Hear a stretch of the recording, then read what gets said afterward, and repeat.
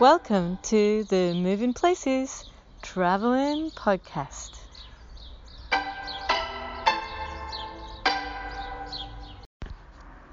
Hello and welcome to day 26 of the Moving Places Podcast. And thanks for joining me again. And today what I thought we'd do is take a wee wander at quite a special place that's tucked away actually in many ways, although it's actually close to the main street in Tayport in northeast Fife.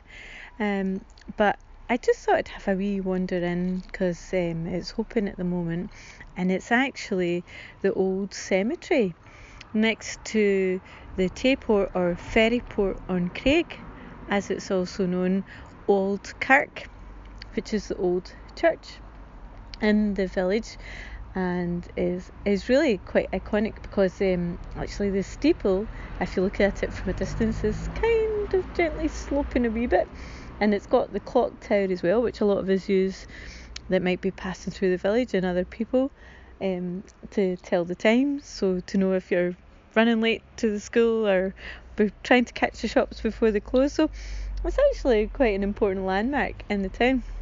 Now, it's not used for weekly services, but it is occasionally used during times when there isn't sort of social distancing restrictions.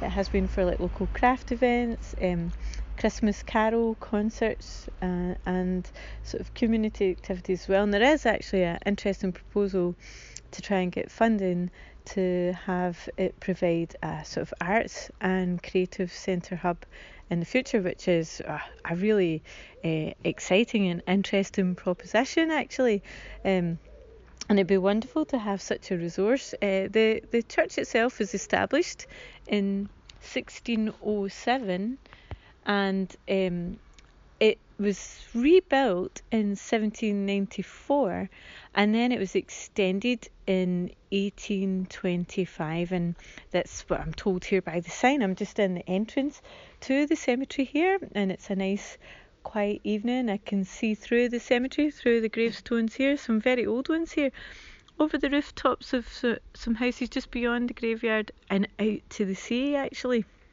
So there's a lovely view from here as well, and it's actually owned and maintained by the Auld Kirk Charitable Trust, which is a Scottish charity.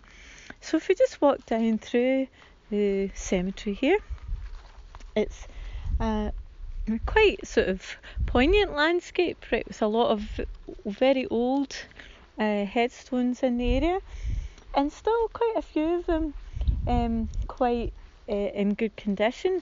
And actually, if we just look at this first one here, which the writing is still quite clear actually, and this is from the mid-19th century, and this one was erected by Janet Cumming in memory of her husband George Cumming, who was a shipmaster who had died on 8th of June 1858, aged 57.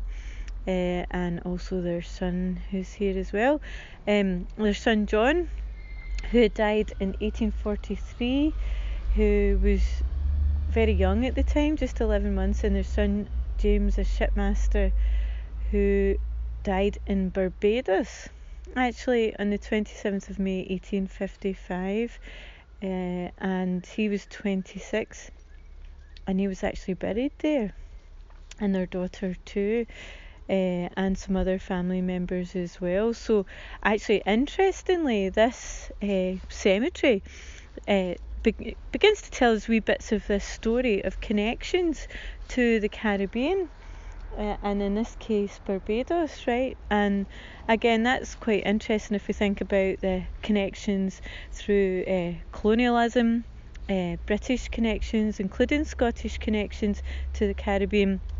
And of course, Scots were quite heavily involved in the plantation economies that were very much a part of the Caribbean as well. And of course, there's been very interesting discussions about that more recently around the role of Scots in the slave trade as well, prior to the period that we're looking at here in terms of the gravestones. So if we look at the history of Barbados more recently and look at connections, there's quite a lot of connections to Scotland.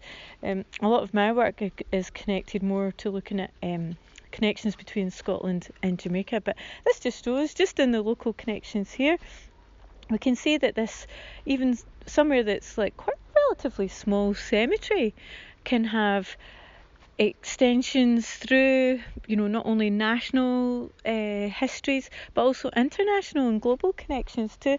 And of course, the fact of being a location that's close to the coast, actually right at the coast, also points to the role of shipping and commerce and trade as well, that was very much connected to these sort of Atlantic crossings as well.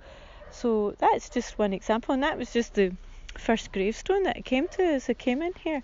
And there's a whole range of different figures from the local area that are obviously rest here in the cemetery. And actually a newer cemetery was built just in the entrance to Tayport as you come from Dundee, to provide sort of another space as well. But this one is the area where you have sort of older remains and headstones that give you a bit more information about that history. So if you do go on to the Historic Scotland, some of the registries of cemeteries that can be found online, you can also find further details of some of the different families and people who are connected to this area and this particular cemetery as well.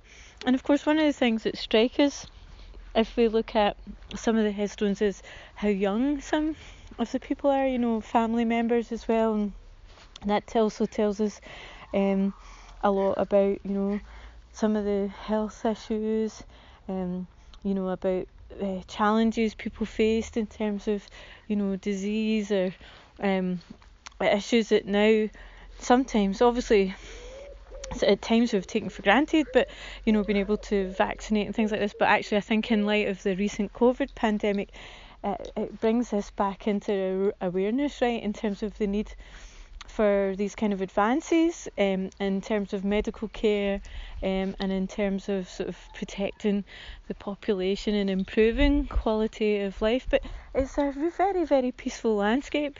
You can see the church from where I'm standing. You can maybe hear the birds, and it's interesting because it's very much a part of the central part of the village. So you have kind of this cycle of sort of birth and life, and you can hear children playing just beyond in gardens just next to here, but at the same time you have this very sort of tranquil space that gives us a wee moment to sort of pause and reflect and think about the different lives of people that have taken part here. Sorry about that, that's my dog there, we're just out barking, walking, sorry about that.